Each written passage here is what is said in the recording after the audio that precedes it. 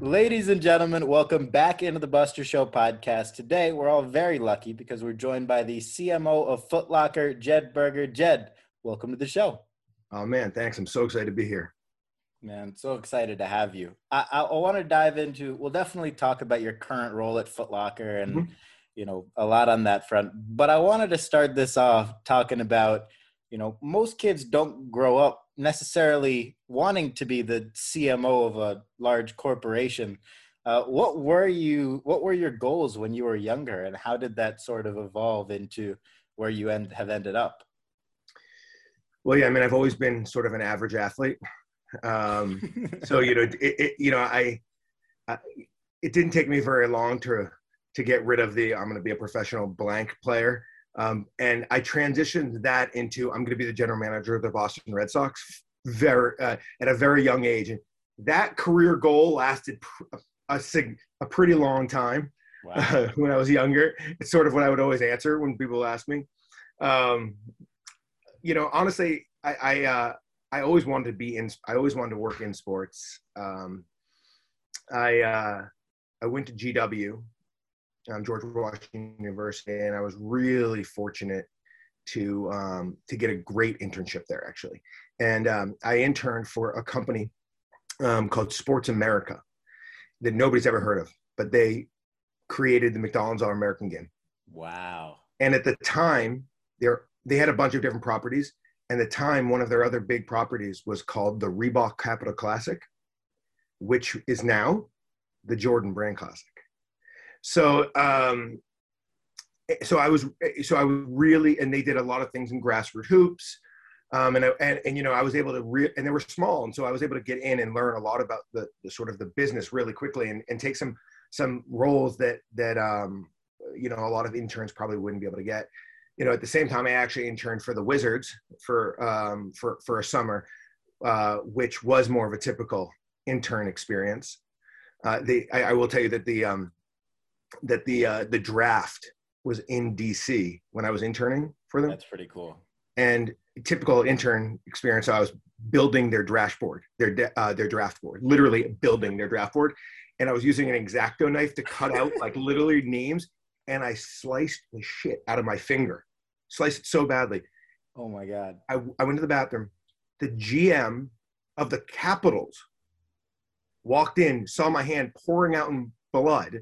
Well, this is on draft day, and they it was Washington Sports and Entertainment at the time. So he literally calls the trainer, the Wizards trainer. The Wizards trainer comes, stitches me up, and I go back to work building my draft board and went to the draft that night. You should have gotten, if you were a player, the whole arena would have been standing on their feet applauding you for going back to work.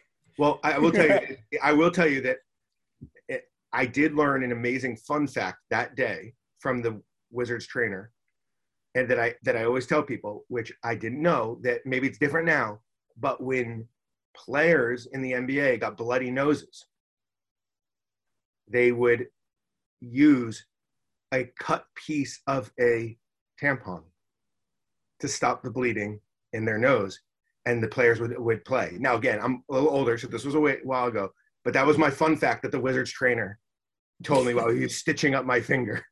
Well, Is this podcast going in the exact direction that you thought it was going to go? No, it's going in the better than I could have imagined. I love these stories, and that is something that nobody knew. I doubt that's still true, though. There's no way it is. I don't know. Who knows? Yeah. So honestly, sports is just a passion.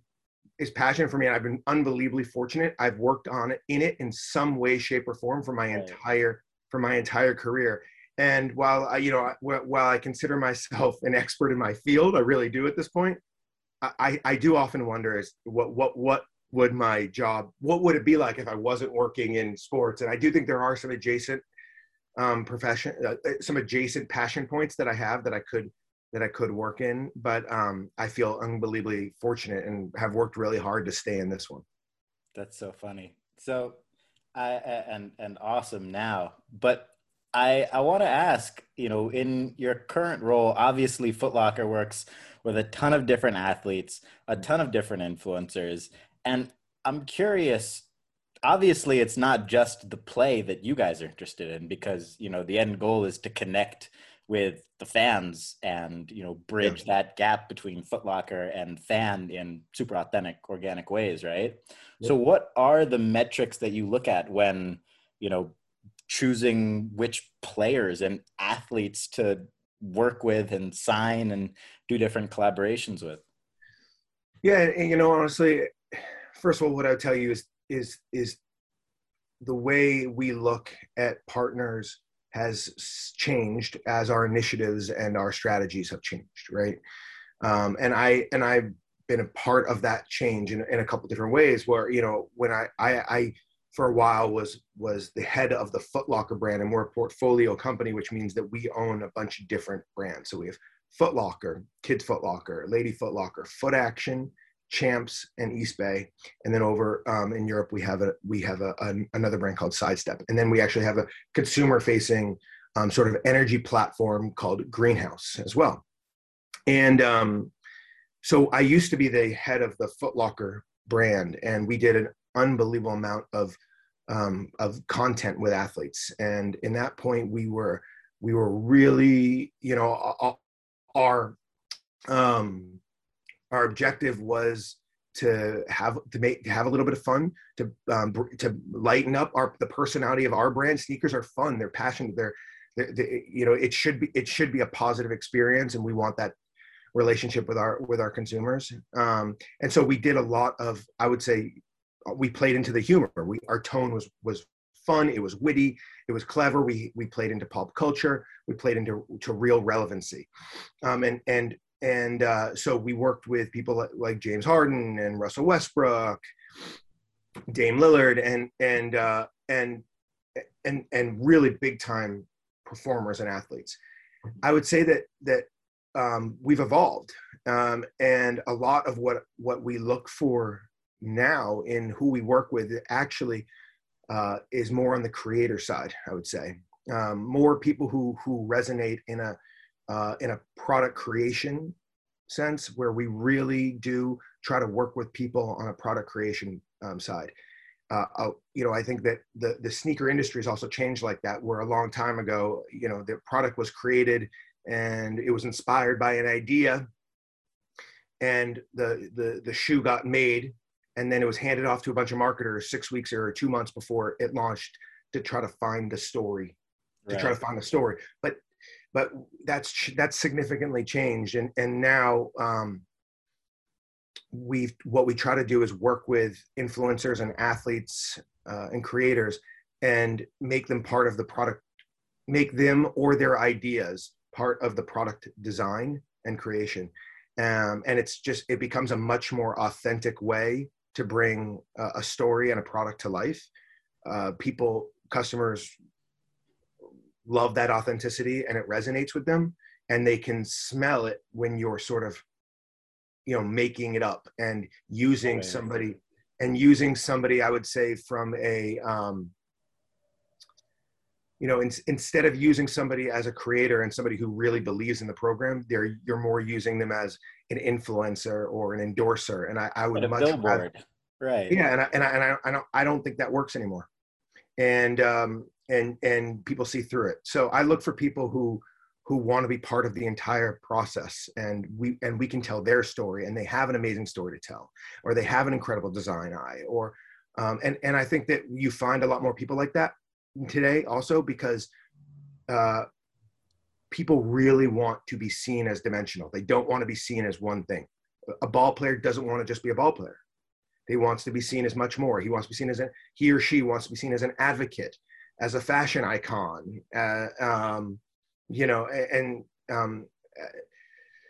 as charitable. And so I think that has really allowed for much, much greater storytelling, and much more real storytelling. So we look for people with those stories to tell and with those passions that we can bring into the creative process. Totally. And I think, the saying was always that basketball players and rappers wanted to be each other. But I think the case now is more so that everybody wants to be an entrepreneur as well. So being involved in process. Yeah, no, I think the entrepreneur piece is real as well. People, I think that so many players have business interests and are setting themselves up for post-career more than they ever have. And by the way, the dimensionalizing of athletes is incredible. It's awesome. It's a great development to the world. It creates better role models for 100%. younger generation. So I feel, I'm really happy about that piece and being able to tell those stories.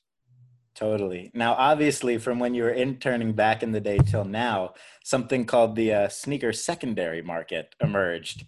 Is Yeah. that something that you're a fan of and thinking about? And is, because I come from like a collectability of cards and that sort of world. That's one of my hobbies, as you can see behind me. I actually have your guy George Washington over here, I see that. a card from 52. But is that something that you guys think about? Whereas in collecting, everything is priced, obviously in accordance with supply and demand, but to allow for the secondary to make money because that builds trust with the consumers. Is that something that you guys are thinking about as well? And do you want everything you sell for other people to make money? Is that worked into it? So I think first of all, the sneaker I think about the sneaker industry, of course, and I think about the full end-to-end journey, right? And so I think that I'm not going to come on here and say that the secondary market isn't an important part of the sneaker industry today. It is. Right. It matters. It is not what drives any of our decisions. None of them. In fact, we have a really, really important work stream ahead of us, and our goal is to get one pair of amazing shoes into as many unique individuals as we can. And so, for the most part, when I think about the secondary market, I think about the effect that it's had on us with that objective, and the forcing function coming the other way, trying to, who looks at sneakers as a financial currency and not just from a social currency perspective. Right. So, I think that's a challenge that we certainly face. I think that and at the same time, I think that sneaker demand and the demand for sneakers is, the secondary market is of course playing a role in that. And I don't think there's anything, I'm okay with that. Right. I want the products that we sell to be as in demand as possible. I just want to be able to satisfy as many individual customers with amazing product as I can. Totally. No, that makes perfect sense. Do you have a favorite sneaker of all time? I know you got those shoes in the background. I was just that you talking about that made me think. So I think through my age, I've gone through different waves of favorite sneakers, to be honest with you. But I love Max 90s. I went through a huge dunk phase a long time ago, and now dunks are back. So I don't know if I can still pull that off. I love AJ1s. I love Stan Smiths. So, I love 574s from New Balance. So I honestly, I'm not just saying that because we sell everything. I really am sort of an equal opportunist.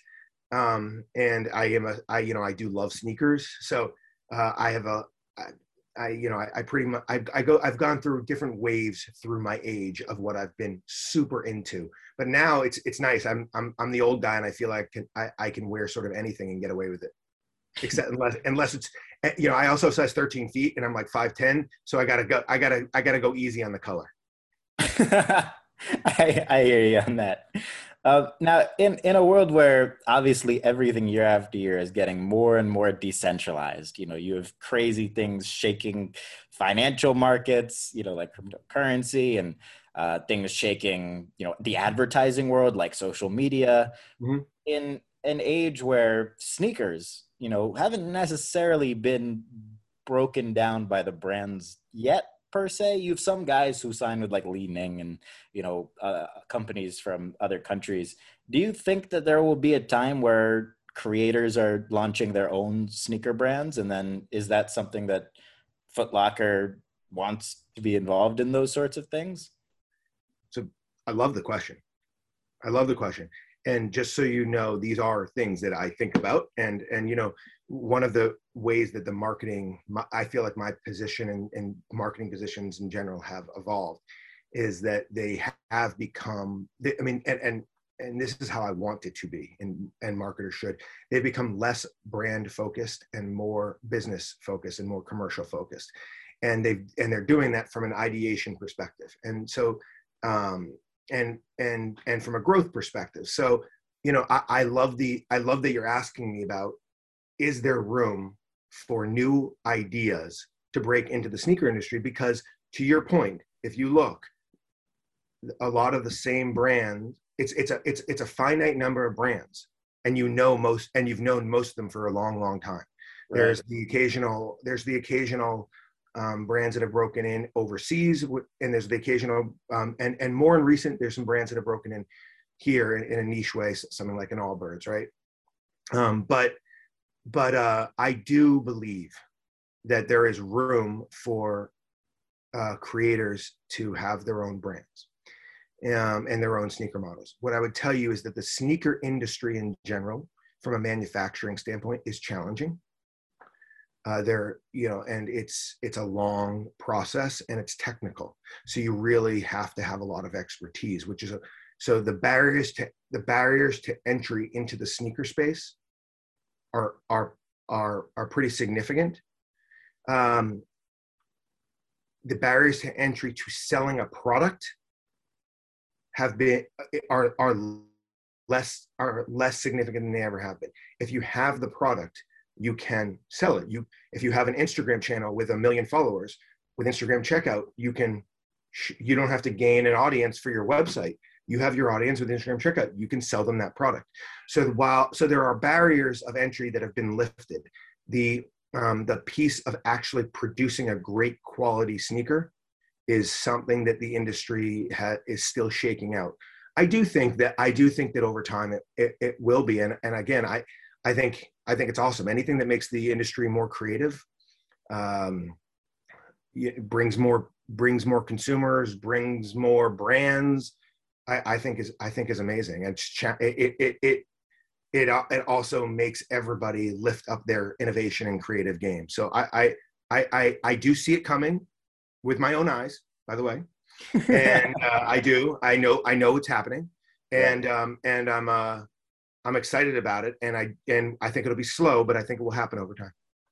Right. Like something that immediately makes me think of is a creator. I'm sure you're familiar with Mr. Beast, right? Yep. He launched Beast Burger through, thousands of different using, method like ghost kitchens, right? Using kitchens that are already available to sell a burger through the apps. Yeah. So I'm curious when a company is going to come around, and I'm sure, if anybody wanted to do that, it would only be the top 0.0001% of creators yep. doing it. And then it would be the 1% and 5%. Yep. But I'm curious when a company is going to come around that expedites those processes for people in the same way that they do for t-shirts and more normal. Yeah, no, I mean, listen, if I'm not kidding you right there, I talk about this all the time. Right. In two different ways. There has to be a speed to market platform in footwear. It has to happen. And there's been a lot of people and companies that have tried and haven't been able to really figure it out. But it's such an unlock, because we do so many. I mean, newness and relevancy drive the industry, right? So you're really planning newness and relevancy at a scale level 12 to 15 months out. It's pretty. Where a t-shirt, where if something happens tomorrow, we can make a t-shirt like that. So I think that at scale. So I really do think that the industry, it's another place that I think there has to be a speed to market formula in the industry that will happen over time. Yeah. Man, I thought I was just coming on to talk hoops, but this is great. These are great questions. Thanks, man. The second you told me you're a Celtics fan, I didn't. All the hoops questions got out. All the hoops questions, I just crumpled it up and threw it across the room. No, but it's going to be really interesting to see how that all sort of plays itself out, and whether some of the big companies take a lead in that? Like, does Nike come out and say, "Hey, Will we've got all enable. these," right, without taking everything for themselves? Because Yeah. that's what. So I mean, I think that the idea of like intellectual property and IP and who owns what is something that we're really passionate about, to be honest with you. And actually, um, you know, we one of the most exciting things that I'm a part of in our company is we have a very very very significant social action commitment that we call leading education and economic development. And one of the things that we're trying to do is make our industry look more like our customer and more like our associates who work for us. And the industry just does not have a lot of Black owned businesses.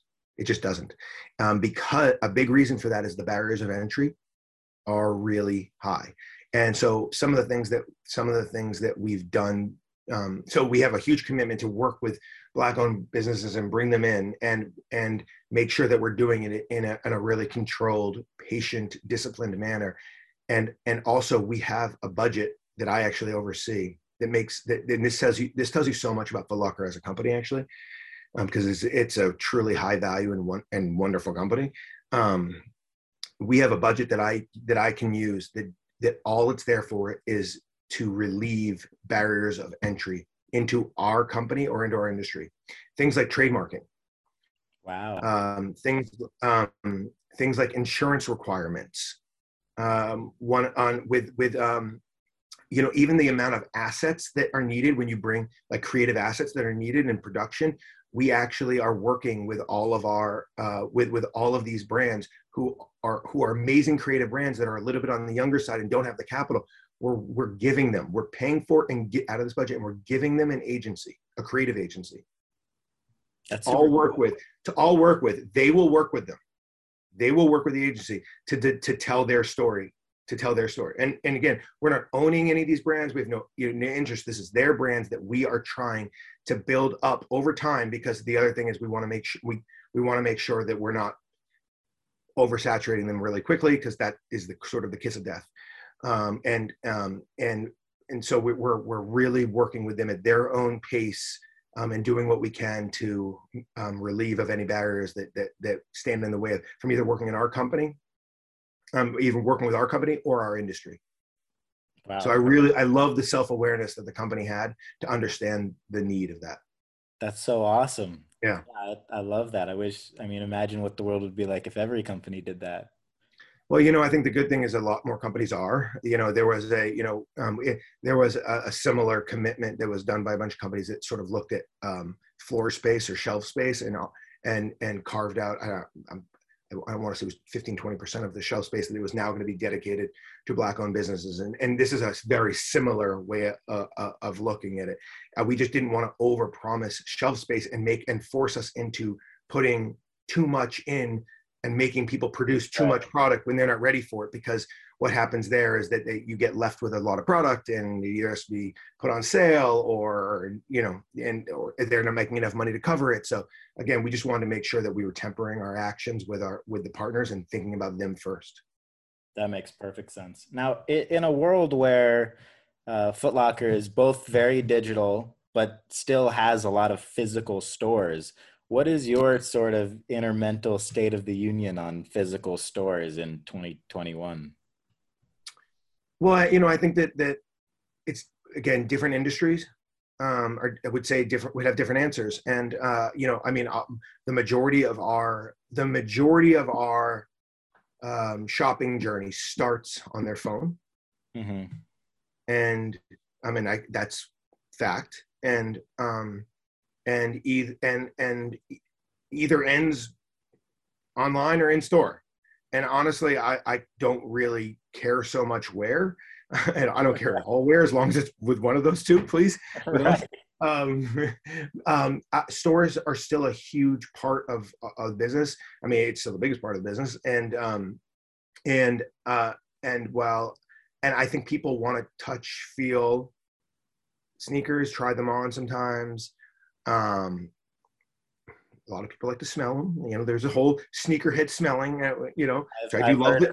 I do love that. I do love the smell of a new pair of sneakers. Guilty. Me Um, too. yeah.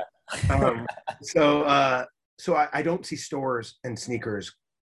I see it being as important as ever. We see it as important as ever.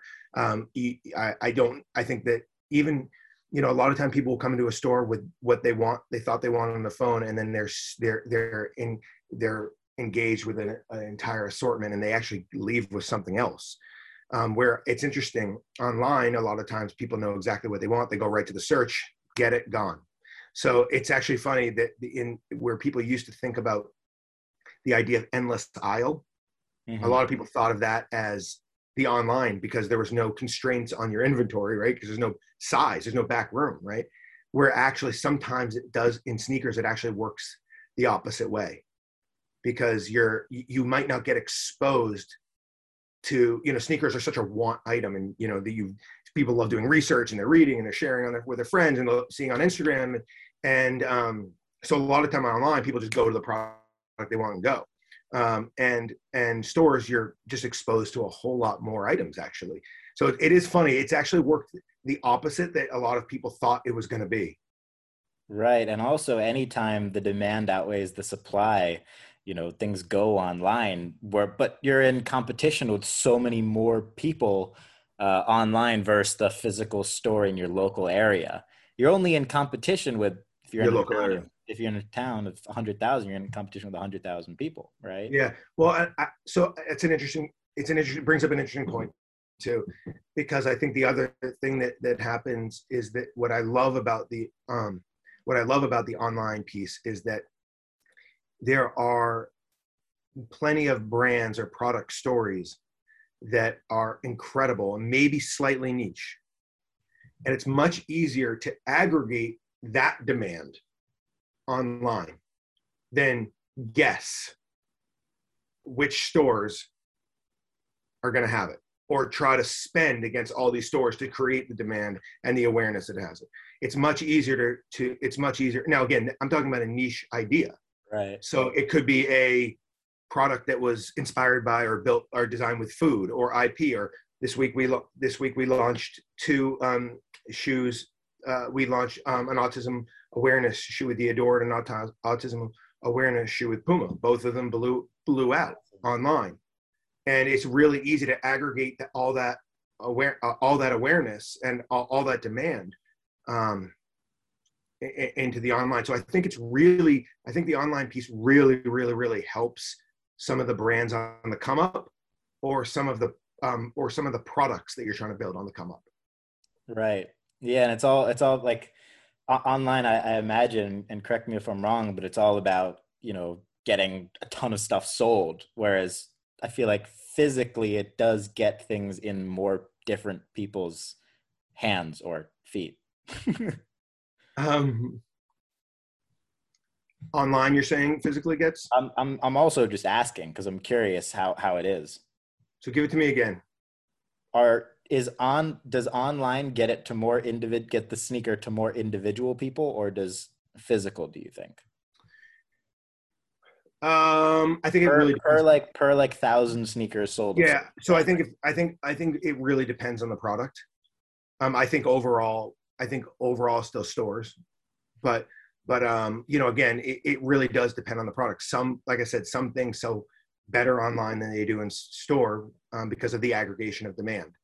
So if you have mass demand, it doesn't even matter. You could sell the exact same quantity that. where Right. probably sell them out of your garage. Um, but I think overall stores are still the predominant place where people are shopping for sneakers. Totally. And it's funny now, in sort of 2020, 2021, where every company needs to be, obviously relevant on social media. If you're not, obviously you haven't missed the boat, because this whole world isn't going anywhere. But, you got to be, at least have some content and things like that. That's something obviously that Foot Locker has done extraordinarily well via commercials and collaborations with influencers and athletes and things like that. But do you think that every company is slowly becoming a media company around what they are, at their core? Yes. I mean, I think smart ones are, you know, because I think one of the differentiators for Foot Locker is that we have an incredible audience, both that we can reach at any time, both from a social perspective and people who have shopped and people who have shopped us. So if we want, from a push notification to an email to a social post, we have the ability to reach a lot of people. So audience is media and it matters. So you know, and they vote quickly. So, and so, you know, I think it's a really important piece to our success. So with obviously there are like three pillars of sneakers and things that, you know, they're the resellers, which we talked about. They're the people who just buy it to wear it because you need shoes. And then there are the collectors.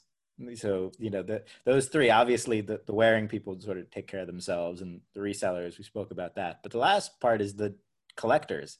And people collect sneakers, they collect cards, they collect a lot of things. How do you think about, you know, adding other collectibles into sort of the Foot Locker universe and bringing things in like NFTs and cards and this and that? Where do you, you know, look at the ability to add in other collectibles to this whole world, or even track what people are collecting? So I mentioned, so my marketing, like I talked about, marketing has evolved in the world and certainly in our organization. And one of the things that I do is I oversee two teams that look at brands and partnerships differently, and they sit in the middle of product and marketing, and one of them more on a scale level and one of them more at an energy level. And they do collaborations, they do licensing with different IPs. They bring in creators and different brands, and we also look at adjacent categories like collectibles. And so when we look at that sort of thing, the most important piece of it is that it stays within it is adjacent. When I say that, it is relevant to who we are and what we do. It's an ad. So you know, we have tried some collectibles that have absolutely not worked, and it's because they've been just on the outside of who we are. Got it. We've tried the exact same type of collectibles within who we are, and we've hit it, and it's been amazing. So, you know, I think that you will see a really exciting partnership with someone like Funko. Where Right. you'll see collectibles that are very much within the sweet spot of hoops, footwear, and sort of the youth culture that we see as our sweet spot. And I think that we are. You know, we talk about what's happening with both physical and digital trading cards. Obviously, we talk Top Shot. So, you know, all those conversations are real, and it's just figuring out the way to do them in a authentic way. You know, what's happening with NFTs right now is really interesting. It's sort of, you know, you see a lot of people doing it, and it's not that hard to do because of the platforms are set up for you. But you know, I think that when we enter that space, where we want to make sure that we're doing it in a really relevant way for our specific passionate customer. Totally. And, you know, especially with how early it is in that world, everything's so volatile, which then also puts consumers at risk, which is never a good thing for a company like Foot Locker. So there's also that sort of added facet to not wanting to jump on that side of digital too early on particularly decentralized platforms. Like Top Shot is super centralized. It's only them. You don't pay in Ethereum. You don't pay on No. anything. Yeah. You pay by credit card and Flow, which is their own token. Yep.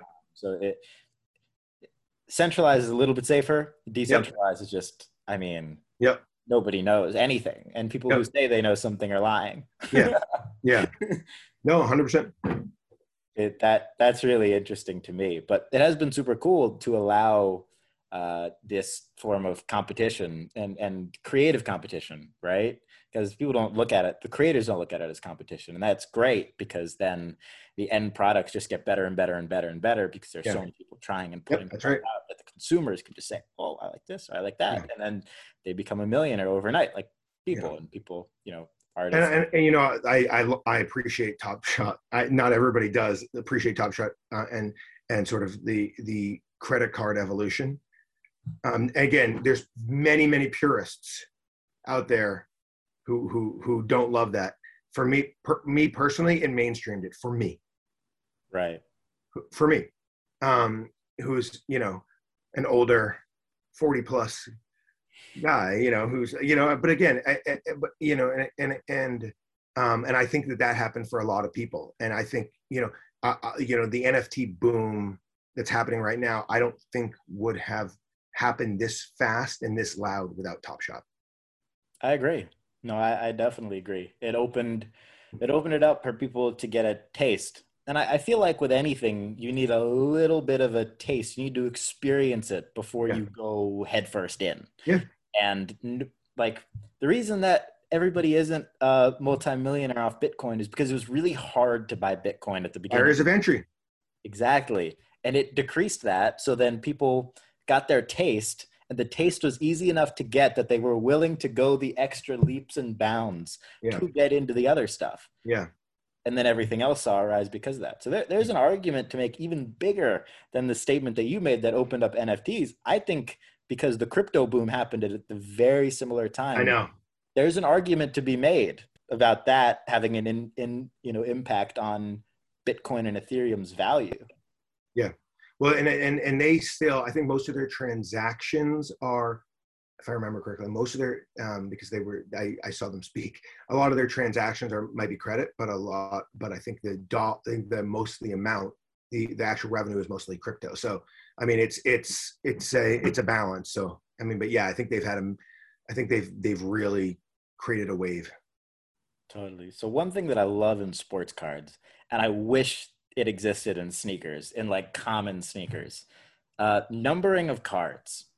This is something that I love because you can collect different numbers. Same with Top Shot. Every Top Shot is serial numbered. Yeah. That's a collectability principle that applies to pretty much everything that is somewhat limited in quantity.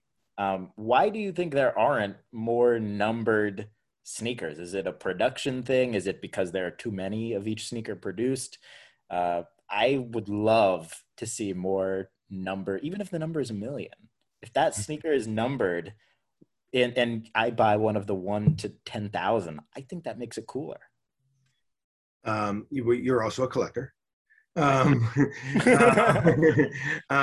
think that, I mean, definitely there have been projects like that. They tend to be on the smaller side, to your point. Right, and right. The number has had some relevance, where they're like, it is that number because that was the number somebody retired or whatever it was, right? Or amount of points scored or whatever, right? I've done projects like that. I talked about a project like that yesterday, honestly. I don't know. I think it's not done at scale because I'm sure there's a manufacturing piece to that I honestly don't know the answer to. Right. I also think it's probably not done at scale because that's not the overall intention of the product. The intention of the product is not meant to satisfy a collector. Yeah, it's not.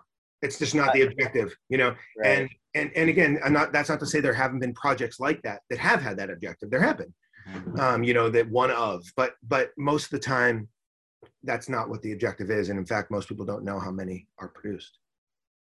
True. Yeah, they're not meant for Darren Ravel and I.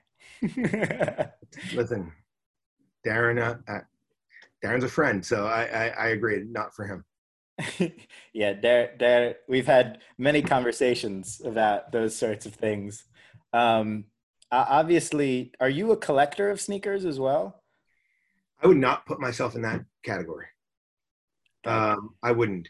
I love sneakers. I wear them. I have like a few pairs that I've gotten over the last 20 years that are in the box still. Yes, but not many. And I'm not like I don't have that drive.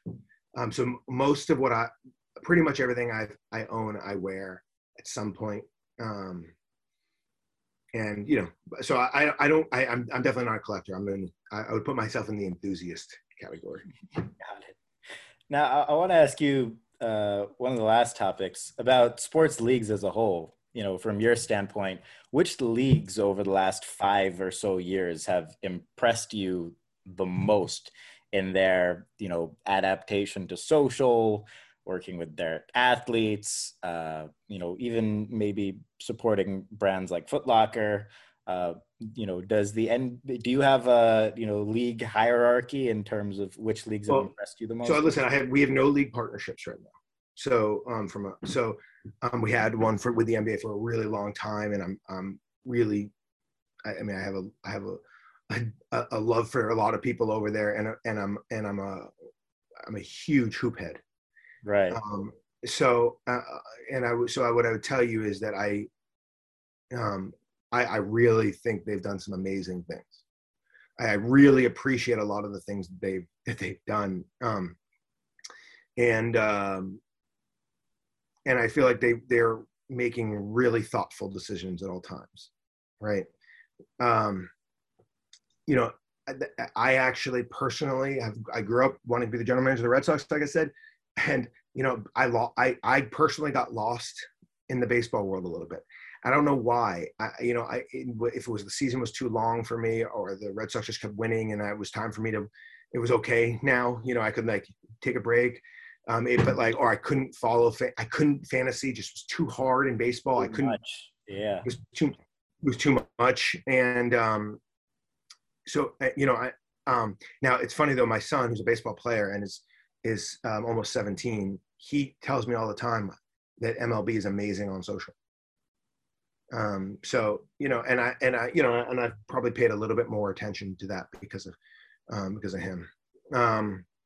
And so, I don't know, I think that I really, really, I don't want to talk bad of anybody, of any league. I really appreciate what the NBA has done over the years. And I thought the bubble was amazing. And it tends to be that when I've questioned what they've done, I turn out to be wrong and they turn out to be right. I really respect what they've been able to do. The NBA's execution of the bubble is going to go down in history as one of the most incredible things that a sports league has ever done. Ever. Yeah, no, it was awesome. I mean, the NBA is just.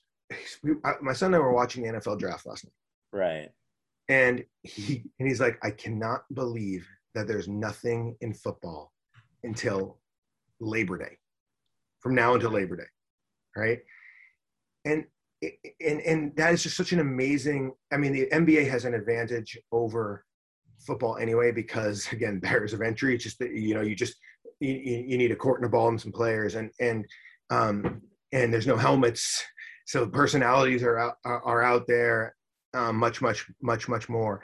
But there's just, it is really like the idea of that basketball never stops. It's just incredibly true in the NBA. And it's just like the off season is its own season. And, I'm excited for summer league to come back, and it's just nonstop. It's awesome. So I think that's just another advantage that the NBA just has on the other leagues. Oh yeah, 100%. I think the NBA also, from a media perspective, just from knowing the league on, and I've broadcasted games for the NBA, I've hosted shows with the league, and, they support everything I'm doing on the media front. And I know they support a lot of my friends too. Their standpoint on the NBA side is, if you're not directly conflicting with our TV viewership, you're helping us. Yeah. Whereas other leagues are like, hey, that's our IP. Let's take you down and make sure you can't do anything. Yeah. Right. And that standpoint has allowed the NBA's micro community infrastructure to be better than any other sports league in the world. Yeah. And that, in my opinion, in addition to, the fact that there are 10 players on a court, not 70, and they're not wearing helmets, and just generally the NBA amplifies the personalities, like you were talking about how Footlocker tries to do for others too. It puts them in a category of their own. Yeah. And I mean, it is a league of stars, and there are real stars, and again, it takes you back to like how the athletes have dimensionalized. They have platforms, they use them. It's just, and the NBA has allowed that to happen. They've encouraged it, from what they've done with jerseys, with names on the back of jerseys, to speaking platforms. I mean, they've really let the players' brands be a part of the league, and they've done a great job. Oh man, that's so exciting. Now, what my last question for you? Yeah. What gets you the most excited right now? I ask you that question. What do you think of? What gets you the most excited in 2021? Seeing some people would be nice. Of course. The occasional hug would be great from people, Definitely. So I'll tell you from a work standpoint, I feel like we're doing a lot right. And I just am so proud of I'm really proud of the company. Like I said, that it has a really high degree of self-awareness, and it's willing to push it and evolve and try things and be different. And I'm somebody who I'm challenged, and I am inspired by the idea of growth and business models and evolving. I really do consider myself I still consider myself an entrepreneur, and I think where most brands are, they have to be entrepreneurial, and they have to think about evolving and diversifying your brand and your business. So that is probably the most exciting part of my job.